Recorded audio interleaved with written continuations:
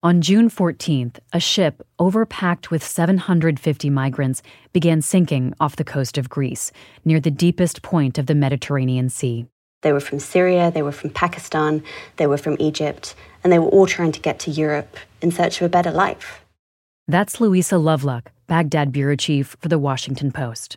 The trawler was on the water for 4 or 5 days, during which time the engine wasn't working properly, conditions became incredibly dire. And then on the 5th day, they sent out their first distress call. They realized they were in trouble, they were scared they were going to sink, and they tried to get help. Desperate passengers make multiple calls over several hours. One of them reaches human rights activist Nawal Soufi. You hear her speaking with a migrant on the ship. She's told that 6 passengers have died. She says she'll send a message out to Italian authorities.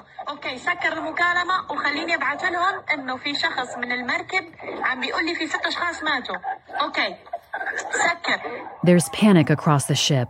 Nawal tells the migrant on the line that people need to hold on so that the boat doesn't capsize.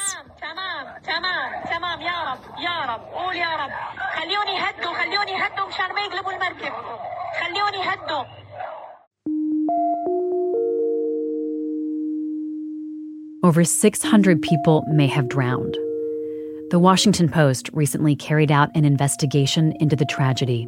Well, so the Post investigation really casts doubt on claims by Greek officials, and it suggests that this deadliest Mediterranean shipwreck was a preventable tragedy.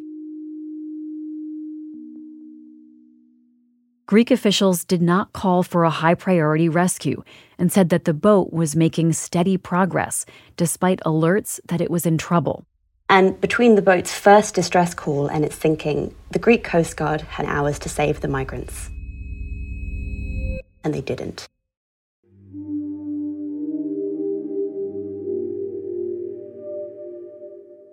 From the newsroom of The Washington Post, this is Post Reports. I'm Libby Casey, your guest host. It's Thursday, July 13th. Today, we delve into the migrant ship that sunk off the coast of Greece, leaving hundreds dead. Louisa spoke with my colleague Elahe Izadi about how this happened, who is responsible, and how this was a preventable tragedy.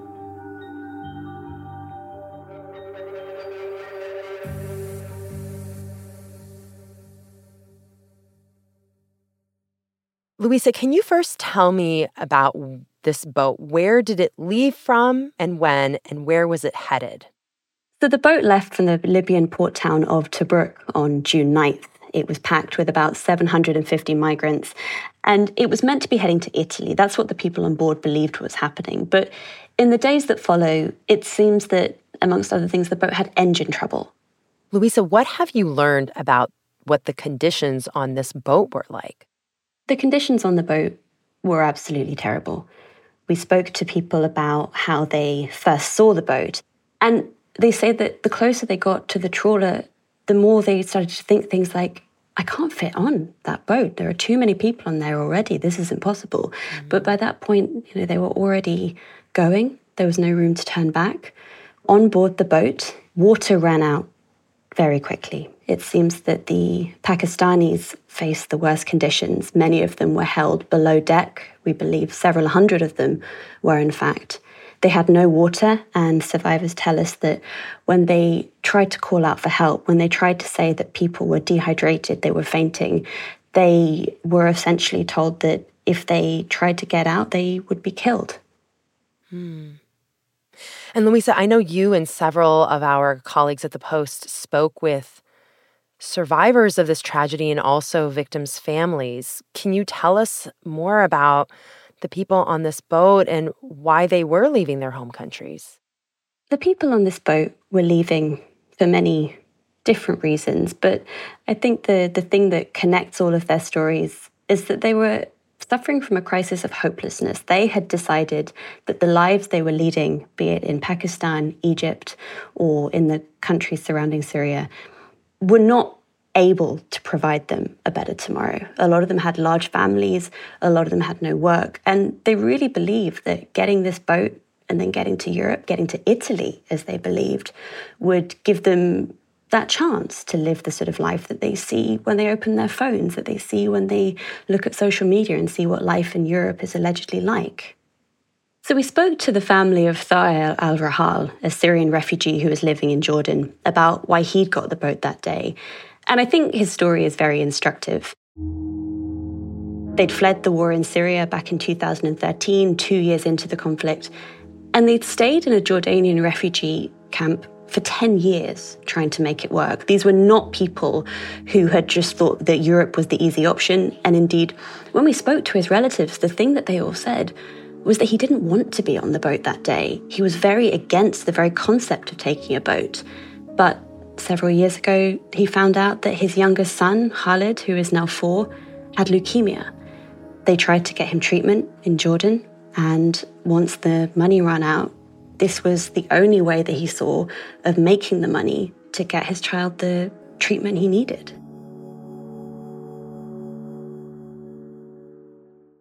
Before Thayer got on the boat, he sent a message to his family. This is from his cousin. والله حكى معي عبد امبارح مشان مصاري مش راضي غير باليد والله ما بيطلع حدا غير باليد في عالم صار له هون. He told him that he had to pay the smugglers the whole amount they demanded before getting on the boat, and he said he'd be able to do that he'd get on the boat. So, Louisa, this overpacked boat, it leaves Libya on June 9th. When and how did the passengers realize that something wasn't right? So the survivors say that from the earliest hours on the boat, it didn't seem seaworthy. It didn't seem like it was going to make it the whole way. But it wasn't until the 13th of June that they really started to sound the alarm. They often have a satellite phone on board, a satellite phone that they use to send out distress calls in emergency situations. And according to survivors, after discussions with the captain, after discussions with each other, that's exactly what they did. They called an activist. They called a non-profit group known as Alarm Phone. It's a non-profit hotline for refugees and migrants crossing the Mediterranean.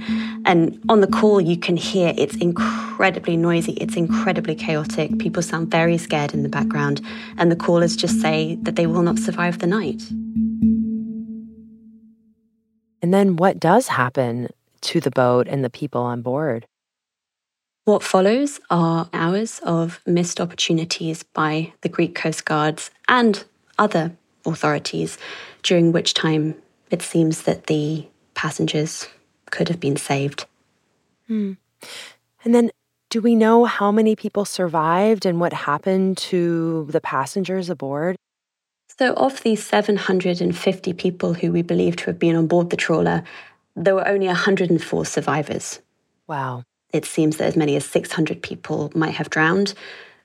Their bodies haven't been found. It's very likely, particularly for a lot of the people who were below deck, that they might still be in the boat. You know, they might be under the water, inside the boat, wherever it lies. Survivors were taken to a hospital in Greece, and a humanitarian group went around asking them for the names of people still missing, people who were on the boat and now possibly missing at sea. هاي الأسماء يا وليد. هاي الأسماء مكتوبة بالإنجليزي. أنا هسه بدي أروح أدور على حمزة. اقروها مكتوبة بالإنجليزي إذا في حدا معروف. I think the survivors, when they came off, were in a terrible state. But more than that, they'd come off with this terrible responsibility. They were the minority who had made it. And the families of the people who didn't necessarily even know if they were on the boat that day, let alone whether they'd lived or died. So the people who came off then had this huge burden of spreading the news, of giving the names, of giving the nationalities of people who had drowned alongside them.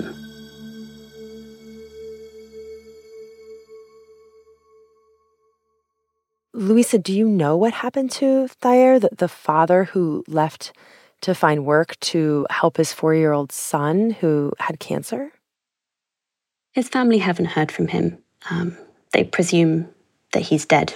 The son, Khalid, was not told about what happened to him for several days. In fact, he kept asking where he was. And it wasn't until he'd had his biopsy for his latest biopsy for his cancer that his mother finally told him he's not coming back anymore.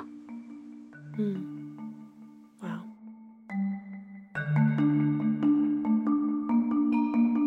After the break, Luisa and Elahe examine the measures that could have averted this tragedy and discuss who will be held responsible for the lives lost at sea.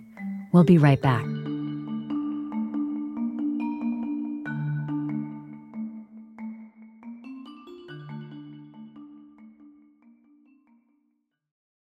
In-laws, love them or hate them, you're pretty much stuck with them. And when you're a ruler in the Middle Ages, that can be a serious problem. It might even land you dead. I'm Dan Jones, and on Season 4 of This Is History, I'm telling the story of England's weirdest king, Henry III. He's in way over his head, and he's surrounded by bloodthirsty relatives with their eyes on his throne. To listen, search This Is History and follow wherever you get your podcasts.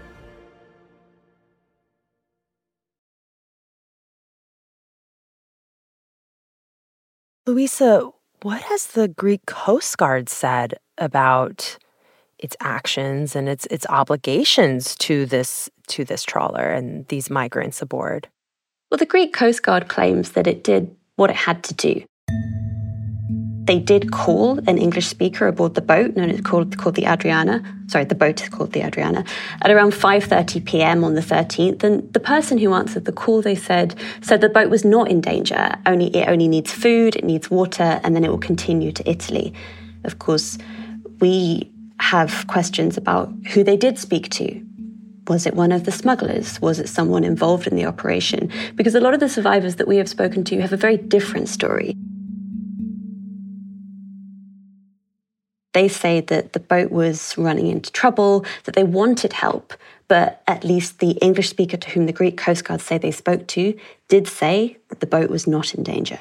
And this is one of the many sort of missed opportunities that we think there were. This is one of those times when it seems that indications that some people on board the boat didn't want rescue were exploited to not intervene, to not move on a boat that was severely overcrowded and already in a bad state. And what did a post-investigation conclude about what the Greek Coast Guard could have done? Can you unpack for us some of those missed opportunities?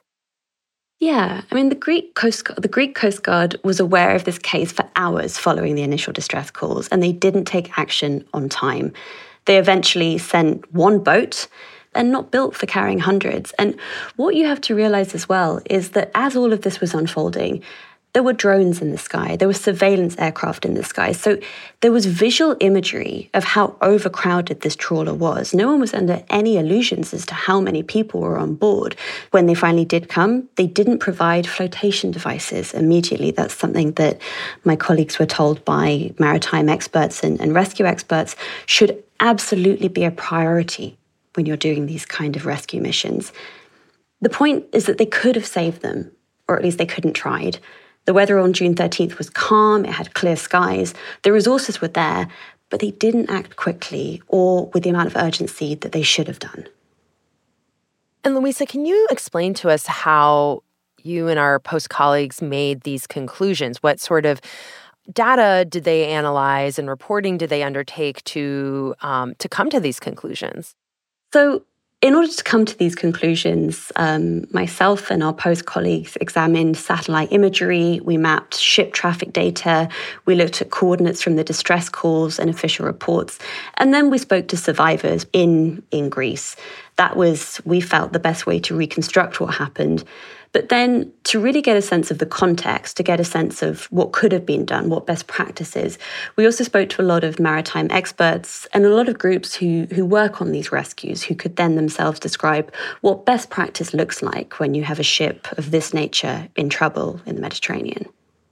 It's so remarkable to me hearing you describe this situation. This is not a situation in which this is a boat lost at sea. There are a lot of people around. There are other ships and boats around, and there's drones. This was not a situation in which no one knew where this thing was, and they could see how packed it was. And it's just sort of baffling to me that this could have happened. Is the conclusion here that the Greek Coast Guard mismanaged its handling of this situation? I think the conclusion here is that the Greek Coast Guard chose not to mobilize the fullest resources available to them, despite the fact that they essentially had a live feed showing just how many people were on the boat. They had the resources. Getting to the boat in good time was perfectly possible. They did not do it. Louisa, the Greek Coast Guard maintains that it fulfilled all its obligations in the case of the ship, locating the ship, enlisting merchant vessels, sending their own patrol boat. Where does that response from the Greek Coast Guard leave you?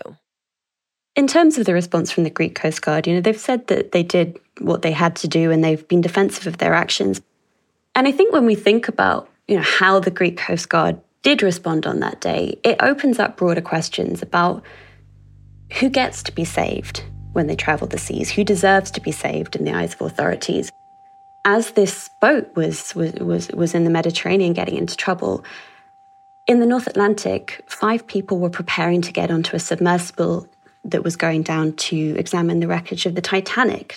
Search teams from the US and Canada are racing against time to locate a submersible with 5 people on board that went missing. The sinking of that submersible received widespread media coverage and essentially a no-expenses-barred rescue mission. When it comes to migrants, who the Greek authorities, many of the European authorities, really don't want to be crossing these seas, really don't want to be reaching their shores, they don't pull out all the stops. They don't make the effort in the way that they absolutely can because they don't want them to come. They say that to mount these rescue missions is to encourage people. It suggests that if you get into trouble, you will be saved, and they say that people will keep coming. Whether or not that is true, it provides a disincentive for migrants to be rescued at sea. Yeah, Louisa, this also raises a question for me as to whose responsibility it is to rescue people at sea. Who was responsible for rescuing and helping out this trawler packed to the brim with people? Also, is there anything we should know more about how Greece has dealt with migrants that is appropriate context for understanding what happened here? Also, it is Greece that's likely to face legal challenges over its actions or its inactions. The families of the victims who have drowned will probably have a long wait for answers or accountability, but cases can be brought in the European Courts of Human Rights, for example. There are some avenues for prosecutions beyond the domestic courts. However, the accountability story here should not just focus on what Greece did on that day. When you think about why these migrants came and why they drowned at sea that day, the story of responsibility goes far wider. Many politicians in the countries they came from have stood up and spoken on television saying how terrible it is what happened to them, how sad they are that their citizens died at sea. Pakistan's Prime Minister Shehbaz Sharif has called for an immediate action against people traffickers after the boat disaster on Wednesday off southern Greece. And a day of mourning has been declared for tomorrow, a day of mourning in Pakistan. But at the end of the day, these are the very same politicians who could not govern in an accountable manner, who could not govern in such a way that gave these people a dignified life, that made them feel they had anything to stay for. So the politicians at home, on some level, bear responsibility. The European Union also bears responsibility.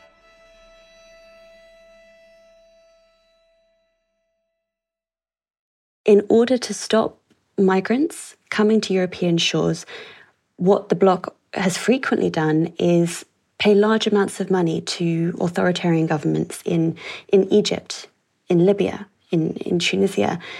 Essentially, it's a quid pro quo deal. We give you the money, you stop the migrants coming. And when you give those sums of money to these often authoritarian governments, you lose your ability to criticize. You give the leaders of those governments leverage to say, don't criticize us for our humanitarian record. And so then when their record gets worse and worse and the countries get less and less livable, the European Union itself then cannot turn around and use any criticism or anything because they've already given the money and just said, please just stop the migrants. And then, Louisa, when you step back and you look at the fate of these people, what question does that leave you with? And what do you think we should all be thinking about now? The people I keep thinking about are the families who do not know what happened to their relatives in those final hours in which these people could have been saved. A lot of the families that I've spoken to, not just from this shipwreck, but over the years, families who have lost people at sea, what they say is, that there's no playbook for what happens when your relative goes missing at sea. You don't know who to call. You don't know how to find out more information. And people live for years still with the feeling in the back of their mind that their loved one might walk through the door because they've had no closure. They have no information. But I just keep thinking about the son of Thaer, Khalid, who for days, even after he found out that his father was likely dead, kept asking, when's he coming home?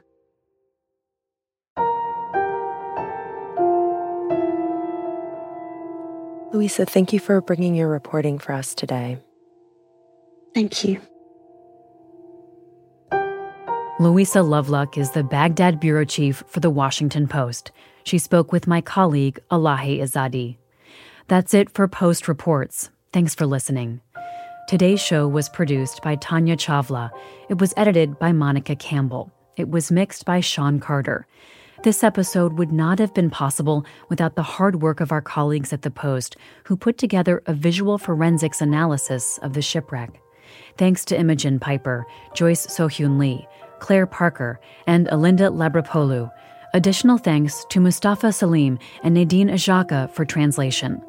If you love the show, help other people discover it by leaving a rating on Spotify or a rating and review on Apple Podcasts. I'm Libby Casey. We'll be back tomorrow with more stories from The Washington Post.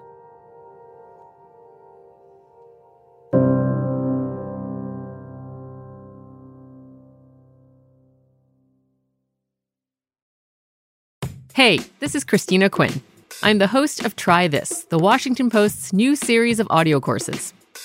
The idea behind Try This is to become better functioning humans without having to comb the internet for countless hours. In our first course, we learned how to sleep better. Now, we're going to learn how to make our friendships stronger. I'll offer expert tips that are doable, and I'll keep it short. So let's do this. Class is in session. Find Try This from The Washington Post wherever you listen.